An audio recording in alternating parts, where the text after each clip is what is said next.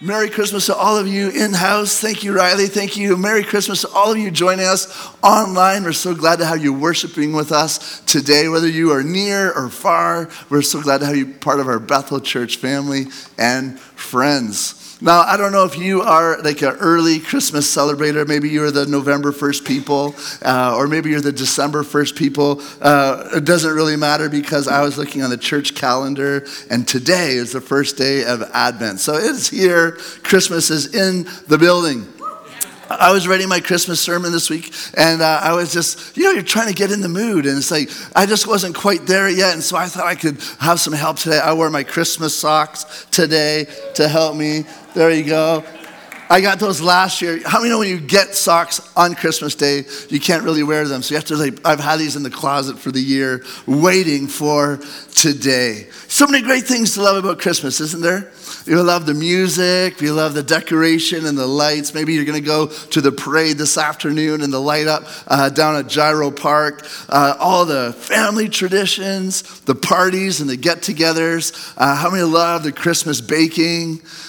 Yeah, how many love the charcuterie boards that seem to make their way out at Christmas time, the turkey dinner, all that fun stuff. I love me some Christmas food. Really, really great. How about the Hallmark movies? Yeah. Okay. Well, I heard about a man that fell asleep in the middle of one of the Hallmark movies, and he woke up in the middle of the next movie, and it took him 20 minutes to figure out it wasn't the same movie. There's so much joy, so much festivity to embrace in this holiday season. For many people, though, Christmas can also bring another guest. It's the unwanted visitor of stress. How many have ever felt Christmas stress at the holiday season, right? Christmas stress, and it's no wonder there's so many demands, right? There's so many parties and shopping and baking and cleaning and entertaining to do. And according to a study by the American Psychological Association, they tell us that 69% of people report feeling stressed at the holiday season around the idea of lacking time. Anyone ever felt like you lacked time to get done all the things that need to get done, right? Well, 69% people felt they didn't have enough time. Another 69% also felt a lack of money. Anyone ever felt the lack of money around the holiday season? They just felt like the budget was tight and all of these things. And 51% are stressed about the pressure to give good gifts. Well, this is a no pressure Sunday. I just want you to not feel any pressure today. But there's a lot of stressed out people in this season. Maybe you ran into some of them at the parking lot at the grocery store yesterday, and you were fighting over the spot trying to see. There's some stressed out people. How many know that gift-giving pressure is a real thing? Have you ever struggled to come up with a good gift for someone who seemed to have everything? You ever had that pressure? It's on your mind. You're trying to think about what you could get this person. And this is what inevitably always happens.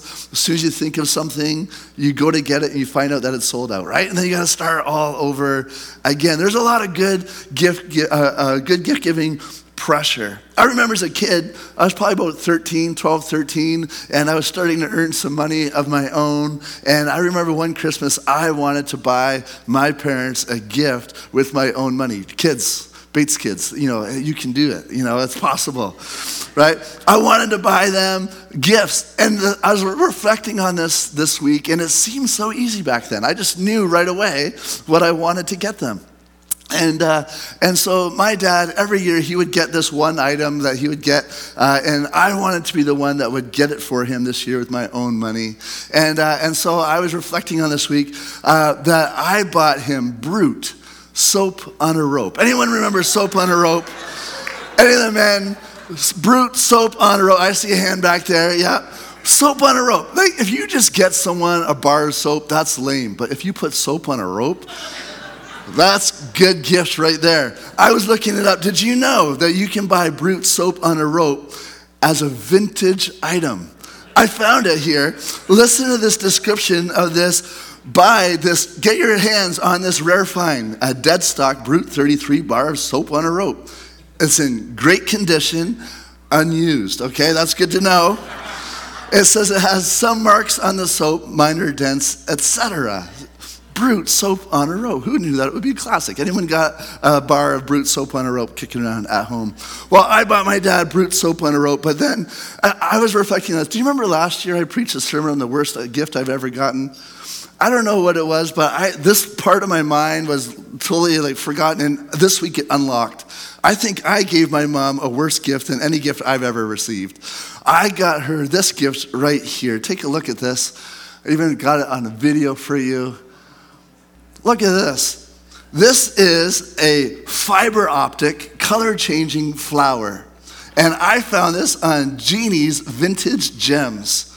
Now, this flower would change colors, and as a 12-year-old kid, I thought my mom would love a fiber optic color-changing flower. Now, I apologize if you had one of these, but this is a rare find going now for $112 on Jeannie's Vintage Gems. Parents, I just want you to know, if your kids give you some junky gifts, just hold on to them long enough and they'll become vintage, and then you'll be able to sell them for a good amount of money. Mom and Dad, I'm sorry for the gifts that I bought you as a kid.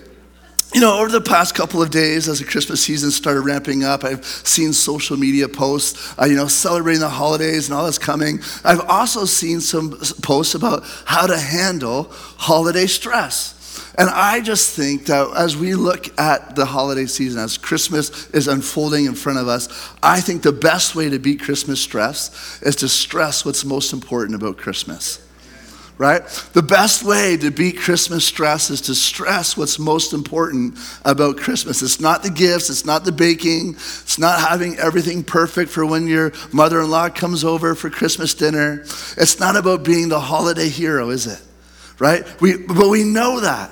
We know the true meaning about what Christmas is about, and yet we still find ourselves being pulled along in the midst of all the Christmas chaos. You know what? I don't think God ever wanted us to be filled with stress and stressed out in this season of celebration. He didn't send his son to be our Savior so that we'd be stressed out trying to celebrate him, did he? Right? And so the best way to beat Christmas stress is to stress what's most important about Christmas. And so with that in mind, we're going to be looking, kicking off our Christmas sermon series today. And we want to pause. We want to pause in the midst of the busyness. We want to reflect on the cause for all of this celebration. I want us to pause and instead of trying to make everything perfect, I want to look at the one who is our perfect gift. I want to look at the one who meets us in the midst of our imperfection. I want to pause from all the hurrying and scurrying to center our thoughts on our Savior. And so with that, I'm going to invite you to turn with me to Isaiah chapter 9. Isaiah chapter 9. Isaiah for all of you Australians. Isaiah chapter 9, verse 1. The land of Zebulun and Naphtali will be humbled, but there will be a time in the future when Galilee of the Gentiles, which lies along the road that runs between the Jordan and the sea, will be filled with glory. The people who walk in darkness will see a great light. For those who live in a land of deep darkness, a light will shine. You will enlarge the nation of Israel, and its people will rejoice. They will rejoice before you as people rejoice at the harvest, and like warriors dividing the plunder. For you will break the yoke of their slavery and lift the heavy burden from their shoulders. You will break the oppressor's rod, just as you did when you destroyed the army of Midian. The boots of the warrior and the uniforms bloodstained by war will all be burned. They will be fuel for the fire. And then comes this passage that we know so well at Christmas time. For unto us a child is born, and unto us a son is given, and the government will rest on his shoulders, and he will be called Wonderful Counsellor, Mighty God, Everlasting Father, and Prince of Peace. His government and its peace will never end. He will rule with fairness and justice from the throne of his ancestor David for all eternity. The passionate commitment of the Lord of heaven's armies will make this happen.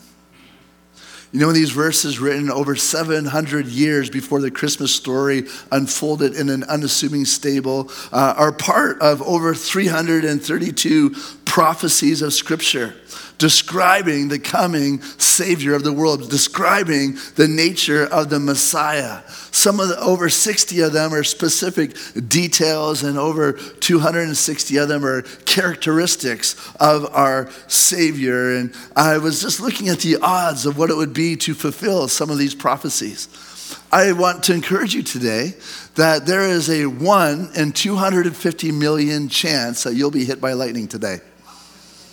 1 in 250 million chance that you're going to be struck by lightning today. Now, over the course of your lifetime, that goes down 1 in 9,300 chance that you're going to be struck by lightning. Just to encourage you today.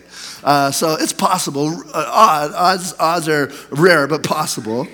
But when we look at Jesus' prophecies, when we see that he prophesied that he would be born in Bethlehem to a virgin, to see that his death would come by crucifixion, to see that the time of his living would be coinciding with the construction of and the existence of the temple in Jerusalem, some theologians have looked, and the odds of fulfilling even just 8 of these prophecies would be 1 and to 10 to the 17th power. 10 to the 17th power. What is that? 1 in a quadrillion. Quadrillion. Can you imagine that? 17 zeros, a quadrillion. And as we look at this, the odds of Jesus coming in the way that was foretold, it's no coincidence. To just fulfill 8 of those prophecies, we can look at Jesus' life with confidence and know that it's not a coincidence, but that God's fingerprints have been all over this story. You know, when reading a scripture, it's important to read the verses within their context. You know, when we want to see within the context what is happening in this moment, what is happening when this scripture is written? Where is this happening? Who is this being written to?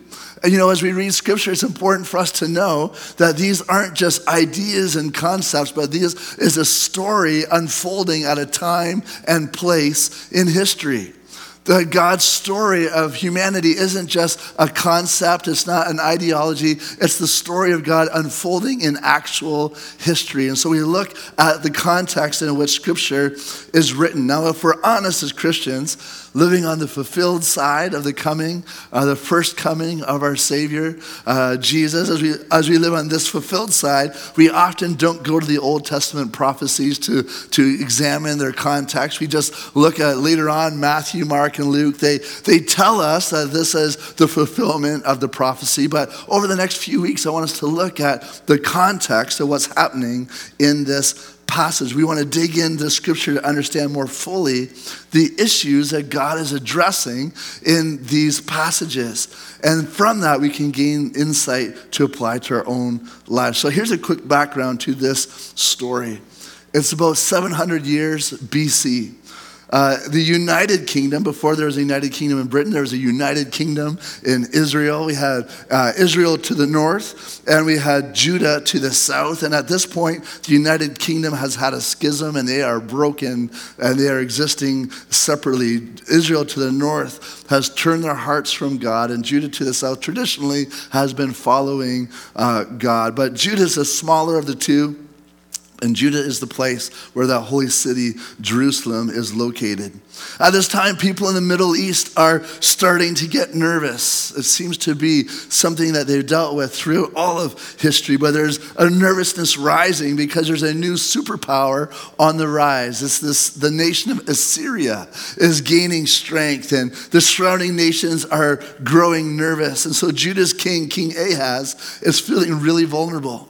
Being in one of the smaller countries, he's already experienced attacks from the Edomites and from the Philistines, and so everyone's already on edge. And so in this moment of weakness and uncertainty and vulnerability, King Ahaz knows that he is supposed to turn to the Lord for strength, to remember the promises of God, to trust that God would protect his people. But what does Ahaz do instead? We see in 2 Kings 16 that he makes a secret alliance with Assyria to protect them. Instead of trusting in the power of God, Ahaz is playing power politics. When we look at this, we see that Ahaz is playing a political game. How we know that the solutions for our world are not found in politics. It doesn't matter which party is in power. The power to change our world isn't found in policy. It's found in the changing and transformation of hearts. But we see Ahaz playing this political game, and what's happening is that he looks like he's following God on the outside. Publicly, he's declaring his faithfulness and commitment to God, but inwardly and secretly, he has a side deal with the enemy just in case. Publicly, he's talking a good game in front of the people. He's talking about trust in the Lord, but privately, he's building his own little support system just in case God doesn't come through for him. How many know that we are sometimes tempted to do that, right? Outwardly, we're talking about faith and trust in God, but inwardly, that fear drives us to build our own support system, to kind of put something on the side just in case God doesn't come through. It's all going really well. No one's really the wiser until Syria and Israel to the north start pressuring Judah to join them in an alliance to attack the Assyrians. Ahaz can't do it because he's already made this side deal. He's already made a treaty with the enemy. Realizing what happens, Syria and Israel, they look at Judah and they say, we're going to attack your nation. Ahaz, we're going to remove you from the throne. We're going to put our own king on the throne of Judah who's going to be aligned with us. Now, talking about stress. Ahaz is in a no-win situation. And it's in this moment that God sends the prophet Isaiah to him, the prophet who speaks to the people. And the Lord sends Isaiah to King Ahaz to encourage him to turn back to God, encourage him to trust in God for the care and provision of his people. The Lord sees how Ahaz is feeling. He sees the pressure that he's under, and he sends someone with the word of God. He sends Isaiah to bring him an assuring word. How many know that the Lord sees you in your pressure? Sometimes in the middle of things, we don't sense that God sees us, but God sees us. And in those seasons, he always brings a word in season to us. And this is the word that Isaiah brought to King Ahaz in Isaiah chapter 7. He says, don't worry, the invasion is not going to happen. How many would love to have a word from God telling you, don't worry? He says, don't worry. Isaiah tells Ahaz, everything you worried about, you don't need to worry about. Trust in God. He's got this. He's got you. You don't need to worry. God's clearly saying to Ahaz, trust in me, turn to me, believe in me because I'm for you. I will protect you. I'll help you, bless you, rescue you. Just turn to me. God is promising Ahaz peace in the midst of chaos. It's not tied to a bailout. It's not tied to a side deal with the enemy. God says, turn to me. But the tragedy is that Ahaz, like many of us at times, doesn't take the Lord up on his offer. Instead of believing God and taking at his word, instead of breaking off his alliance with Assyria and calling the people of Judah to prayer and to worship and devotion to God, Ahaz doubles down on his doubt. He doubles down on his unbelief, and he calls on Assyria to come and rescue Judah from Syria and Israel. Having made a deal with the devil, so to speak, God lets Ahaz know that the power he looked to save him will soon be the power that overcomes and enslaves him. How many know that the things that we look to in this earth that aren't the Lord are the things that we look to save us will eventually overpower and enslave us?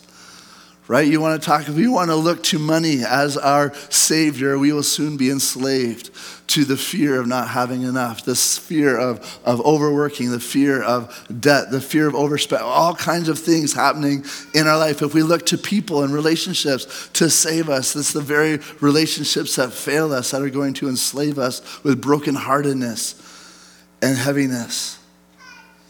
God says that the thing you look to save you will overpower and enslave you. And so Assyria comes and they conquer Judah and they rule it with a heavy fist. They will eventually give way to Rome, eventually give way. And you know the history that happens in the nation of Israel and Judah.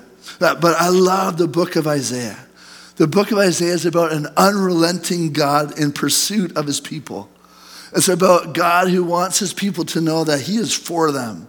He wants us to know that God is for us. And so we come to this very phrase in this passage that we're basing our series on, unto us, unto us. Would you say that with me? Unto us.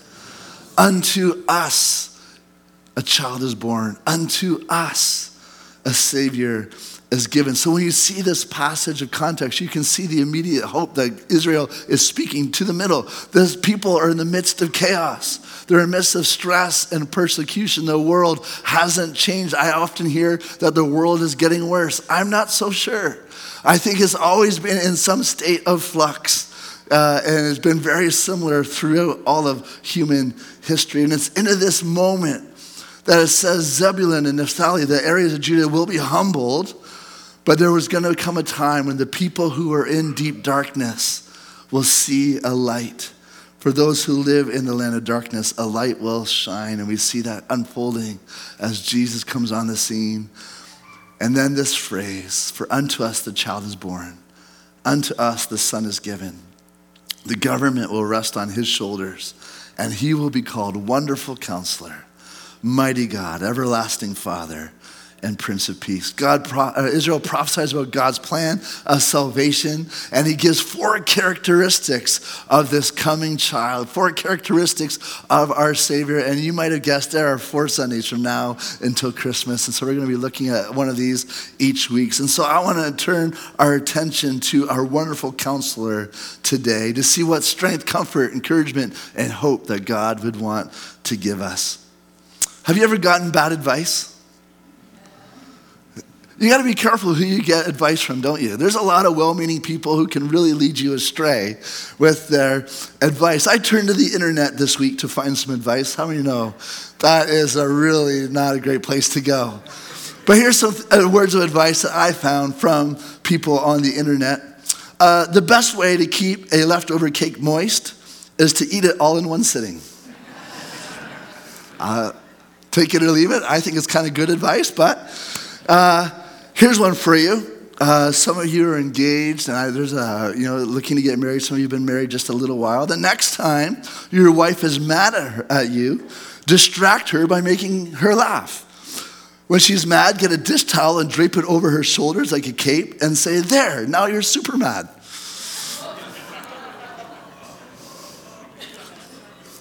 That's bad advice, I'm just telling you.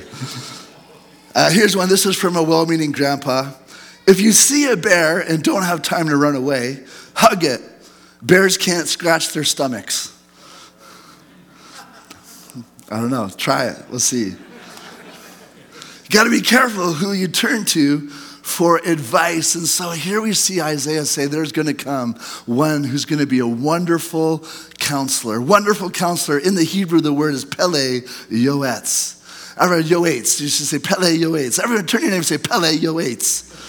Pele Yoetz. God is our wonderful counselor. Pele means beyond understanding.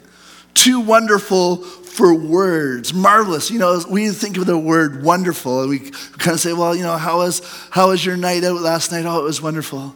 You know, how was your meal? Oh, it was wonderful, right? We just think of the word wonderful being as kind of like nice and whatnot. But when we think of the idea of wonderful, it's mind-blowing. It's amazing. It's beyond comprehension. It's miraculous. The word is wonderful, to be caused to be full of wonder, to be amazed at the counsel of our Savior. Isaiah is writing this down, this description. He says, this is an awesome, wonderful counselor beyond imagination, too hard to describe. And then he says, Yoetz. Yoetz means counselor, advisor, consultant, or guide. Isaiah is prophesying to Judah that they're going to endure darkness, difficulty, and destruction as a result of turning away and abandoning God. But into the darkness, a light will shine. Into the darkness, freedom will come, and healing will come, and joy will be restored. And the catalyst for all of that is this child who will be born, who will be a Pele Yoetz, a wonderful counselor. Now, I don't know about you, but when I'm looking for advice, when I'm looking for someone to give me counsel, I kind of want to know what their credentials are. Right? I don't want to go to the internet necessarily for my advice. I want to know what their experience has been before I let them speak into my life. You know, I think counseling and therapy are really great. I've had some in my own life that really helped partner with what God is doing in my life. But I think before we turn to the people around us, I think we need to know that God is our wonderful counselor. Wonderful counselor. How many know our wonderful counselor knows your need before you even ask? Whenever people come to my office and they say, you know, we need some pastoral counseling, you know, can you talk to me? Or whenever you go to a counselor or therapist, the conversation always starts with some form of a conversation around, tell me about yourself, right? How can I help you? Our wonderful counselor knows your needs before you even ask. And how many know sometimes before you even know what you need, right? How many know sometimes we are in the place of saying, I don't even know what I need. I just need some help. Matthew 6:8 says that Jesus knows exactly what you need even before you ask him. There's no other counselor in the world that can say that. Jesus needs no introduction to your needs because he knows you wholly and completely. He knows your talents, your strengths. He knows your gifts because he gave them to you.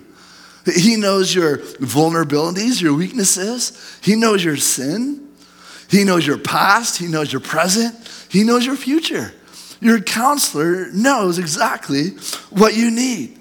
Jesus knows what you need, and he doesn't even just know it by theory. How many know that you could read some things in a book and you could learn? But Jesus actually walked a mile in your shoes. In Hebrews 4, it says we have this high priest who has entered heaven, Jesus, the Son of God, and so let us hold firmly to what we believe.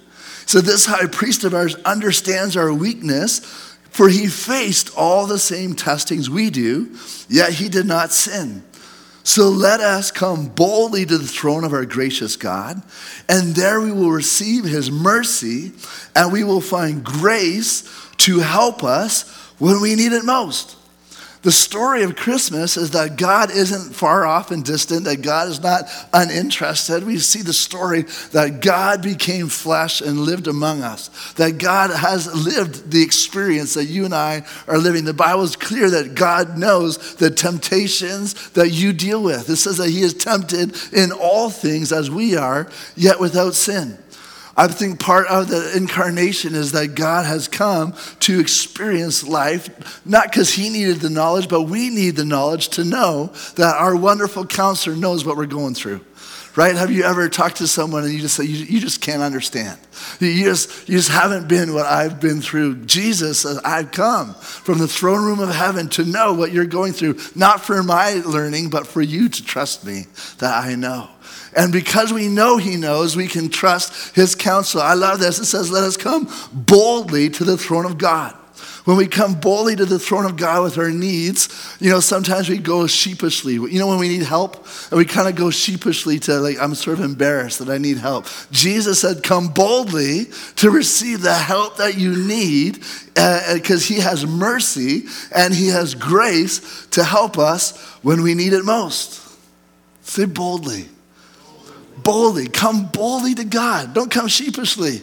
He already knows your needs, right? Sometimes you're like, I don't really want to divulge. You go to the counselor and you're kind of, I hate to say, you just want to always be best foot forward. That's how we live our lives, isn't it? Best foot forward. But when you get that guard completely down, Jesus said, come boldly. And you're not going to find condemnation or judgment from God. You're going to find grace and you're going to find mercy that's going to help you when you need it most. Our wonderful counselor knows exactly what we need. He also knows that he can help you. Sometimes people ask us for help when we find our friends in a difficult situation, or even if you're going to a professional counselor, we can sometimes be left at a loss of words. We hear what their need is, and we are searching for answers, scrambling for the right thing to say. And sometimes the only thing that we have to say is, I wish I could help, or I hope this helps. Jesus says, I know I can help. Matthew 11:28 says, come to me all who are weary and carry heavy burdens, and I will give you rest. Take my yoke upon you. Let me teach you, because I am humble and gentle at heart, and you will find rest for your souls. Jesus says, let me teach you, and you will find rest for your souls. Jesus doesn't say, I hope I could help, or I wish I could help. He says, I can help you. Come to me. Our wonderful counselor knows he can help you. And here's the best part. Our wonderful counselor always has availability. I was talking to some friends in the counseling world this week, and they were just talking about how long the waiting list. How many know when you're in the midst of a crisis and you feel like, I need to see somebody now, I need help right now, and you call the office and you get, well, we can get you in 6 weeks or 3 months or 6 months. How many know that's not helpful, right? When we say, I need the help now, Jesus says, come to me and come to me now. It's not that Jesus is at our beck and call, but he doesn't make us wait when we need him. Psalm 50:15 says, call on me when you're in trouble, and I will restore you, and you will give me glory. We have this wonderful counselor who has availability for you and for me. There's no waiting list to get on. Jesus said, come to me, and I will speak to you. At the end of the year, I don't know, for those of you that get benefits, sometimes you get like a benefit statement, and it kind of tells you what you've used up over the year. Your benefits tells you maybe what you have left over. For those of you that enjoy benefits, for those of you that don't have benefits, you wish you had that kind of a thing. But how many know we do not want to have unused benefits when it comes to what Jesus is providing to us? How do we find help, healing, and wholeness? If you've ever been to counseling, the counselor will tell you this is only as good as what you put into it. Right? Nobody can want this more for you than you want it for yourself. Right? If you come to my office, and I can tell when people really want help, and I can tell people that just want to talk. Right? And the people that just want to talk don't really want help. They just want to get something off their chest. Right? But when we come to the counselor, we have to come, and our first point is how to find help, healing, and wholeness is that you need to be brutally honest with your counselor.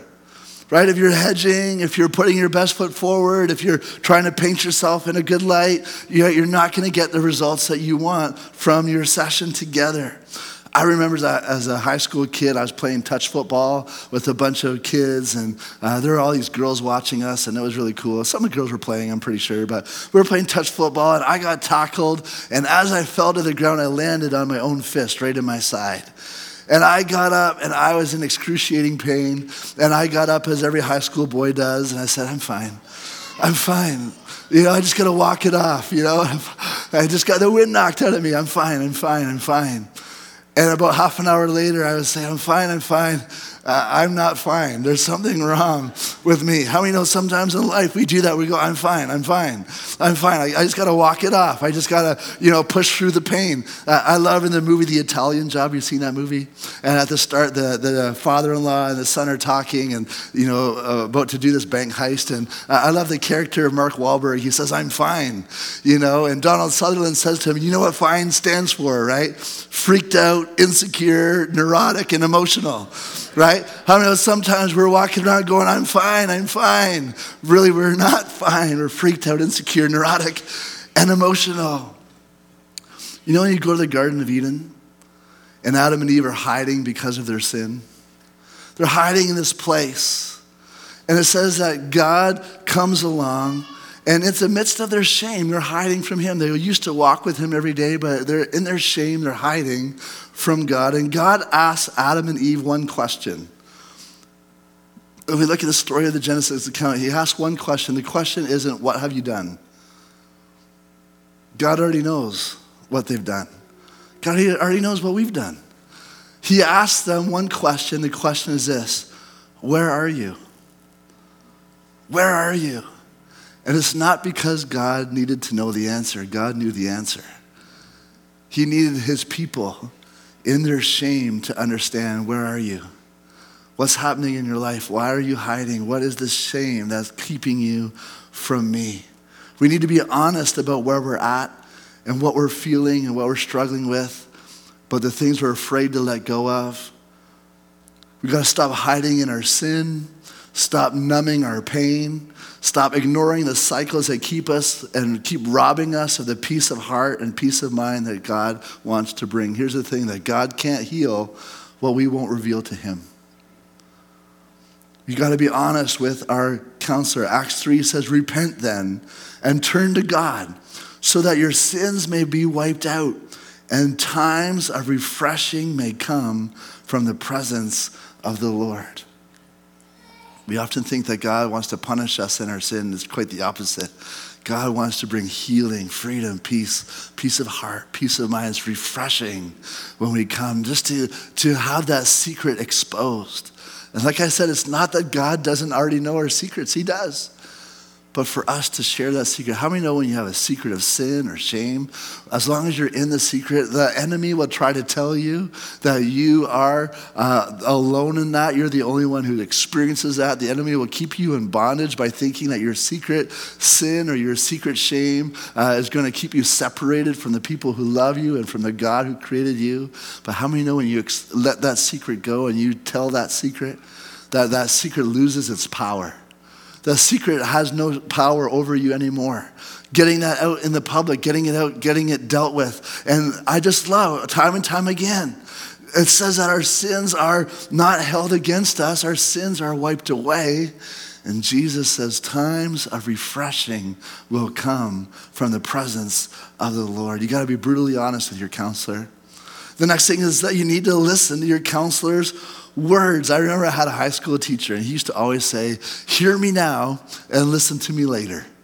Hear me now and listen to me later. How many know as a high school kid you don't care about history too much? But he said, hear me now and listen. There's a difference between hearing and listening, isn't there? All the men, right? There's a difference between hearing and listening, right? How many know we hear things, but we're not always listening to what we're being told? There's, to be honest, there's a few times I got to call Holly back and say, I know you just told me something, but I can't remember what it is. Can you please tell me again? Because this time I'm listening. I'm listening. There's a difference. Jesus said, my sheep listen to my voice. I know them and they follow me. As followers of Jesus, we need to not just hear God, but we need to listen to God. God, what are you saying? What are you saying to me? And listening comes with this idea, how do I apply it to my life? How does Jesus speak? Well, obviously, he speaks through the scriptures. I believe that 85 to 90% of what God wants us to know, he's already written down in the scriptures for us to glean from, to listen to understand and apply to our lives. I think he speaks to us through other godly believers. The Bible says that in the counsel of many, there is strength. And so I know that he speaks to us, the people around us. The Bible says that his Holy Spirit will remind us of all things and lead us in all truth. The Holy Spirit wants to speak to us. I was talking to one guy this week who's on a journey discovering God. And I kind of was saying to him, this room right now, and this room we're in right now, is filled with music. This room is filled with music. I know you can't hear it, but if you had a radio and you tuned it in, how many know this room is filled with music, right? It's not that the music comes when I turn the radio on, it's already here, right? But I learned to tune it in. I learned God's word is already going forth. God is speaking to us, but we have to develop the ability to tune in his voice. Say, God, what are you speaking to me in this moment? And then the Bible talks about other examples where even in the Old Testament, God spoke through a donkey. If he can't get anyone else to speak, he can speak through an ass.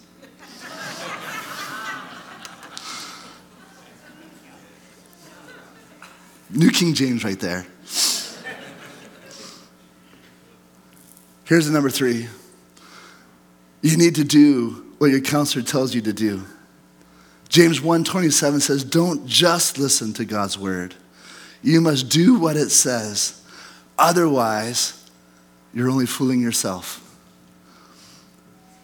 If we go to a counselor and we put up the facade and we put our best foot forward and we try to paint ourselves in the best light and we put our excuses and our reasons why it's not going to work for us and the reasons why, and we hear the counselor, we leave the office thinking, that was good to get it off my chest. How do you know it's not until we put those words into action?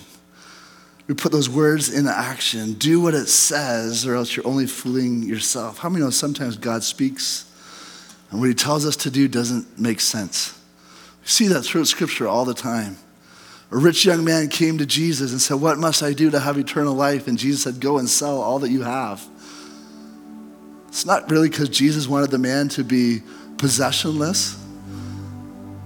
Didn't make sense to the man because he had accumulated great wealth, but Jesus knew that the thing in his heart that he held and treasured the most was his possessions and his status that came as a result of it. Jesus said, give that all up. You'll find freedom. But the man said, this doesn't make sense. I'm not doing it. See a woman at a well, and Jesus says, go and get your husband. And she says, I don't have a husband. And he goes, well, yeah, that's because you've already had 5. And the man you're with now is not your husband. Jesus is saying to her, it's uncomfortable, but I want you to find healing and wholeness for your soul. So whether it doesn't make sense or you don't like what you hear, we still need to put in action what God is speaking to us. It's the way through to peace in the midst of chaos. Ahaz had the opportunity to trust in the Lord, and yet he turned away. But now we see the fulfillment of that prophecy. Unto us a child is born, unto us a son is given, and his name shall be called Wonderful Counsellor, the Pele Yoetz. In him there's peace and strength and direction. You know, sometimes you need to go to therapy when you're doing well. You just need a checkup. You know, we often talk about us in crisis and how God wants to change and transform our lives, bring healing and wholeness. Sometimes you just need a tune-up. Sometimes you just need someone to listen to you, and sometimes you just need to rub shoulders with someone with some good advice to encourage you. And so whether you're in this place today and you're saying, you know what, I need an overhaul of my life. I just need a counselor that I can go to. I've tried all the other things, but I need that wonderful counselor. Whether that's you, or maybe you're here and I've been journeying with Jesus for a few years now, and I just love that I can go to him. He has access for me. I'm not on a waiting list. I can go and say, God, this is what's on my heart. I can talk about the things happening in me. And our wonderful counselor hears and brings life and healing and wholeness. I'm going to invite you to stand all across this place this morning on this first Sunday of Advent. We're going to pray together. Jesus, I just thank you that you're not a distant God, but you came and you lived among us. Not just so you could gain experience. You didn't need it, God, but we needed to know your credentials. God, that you know what we're going through, and so we can come boldly to your throne of grace, not to find condemnation, judgment, not to have shame heaped upon us, God, but we can find grace and help and mercy when we need it most. And so I pray for my friends in this room today. God, whether they're in this hard place, maybe right now life seems chaotic. Maybe like King Ahaz, it seems dark. And it feels like the pressure is mounting, whether it's financial pressure, relational pressure, goal and career, whatever that pressure is, Lord God, that in the midst of it, you said there's a light that will shine.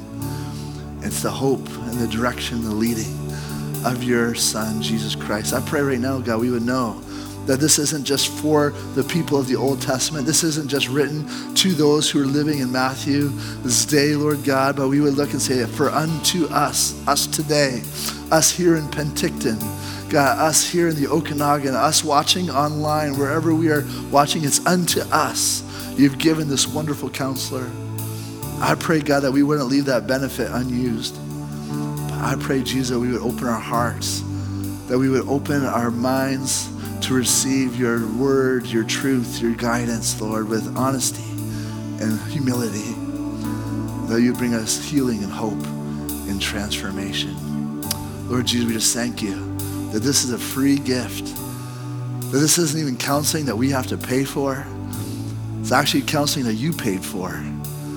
Lord, that on that tree of Calvary, you paid the price for our freedom, for our sin, for our shame, so that we could come and freely receive this grace today. We love you, Jesus. In your name we pray.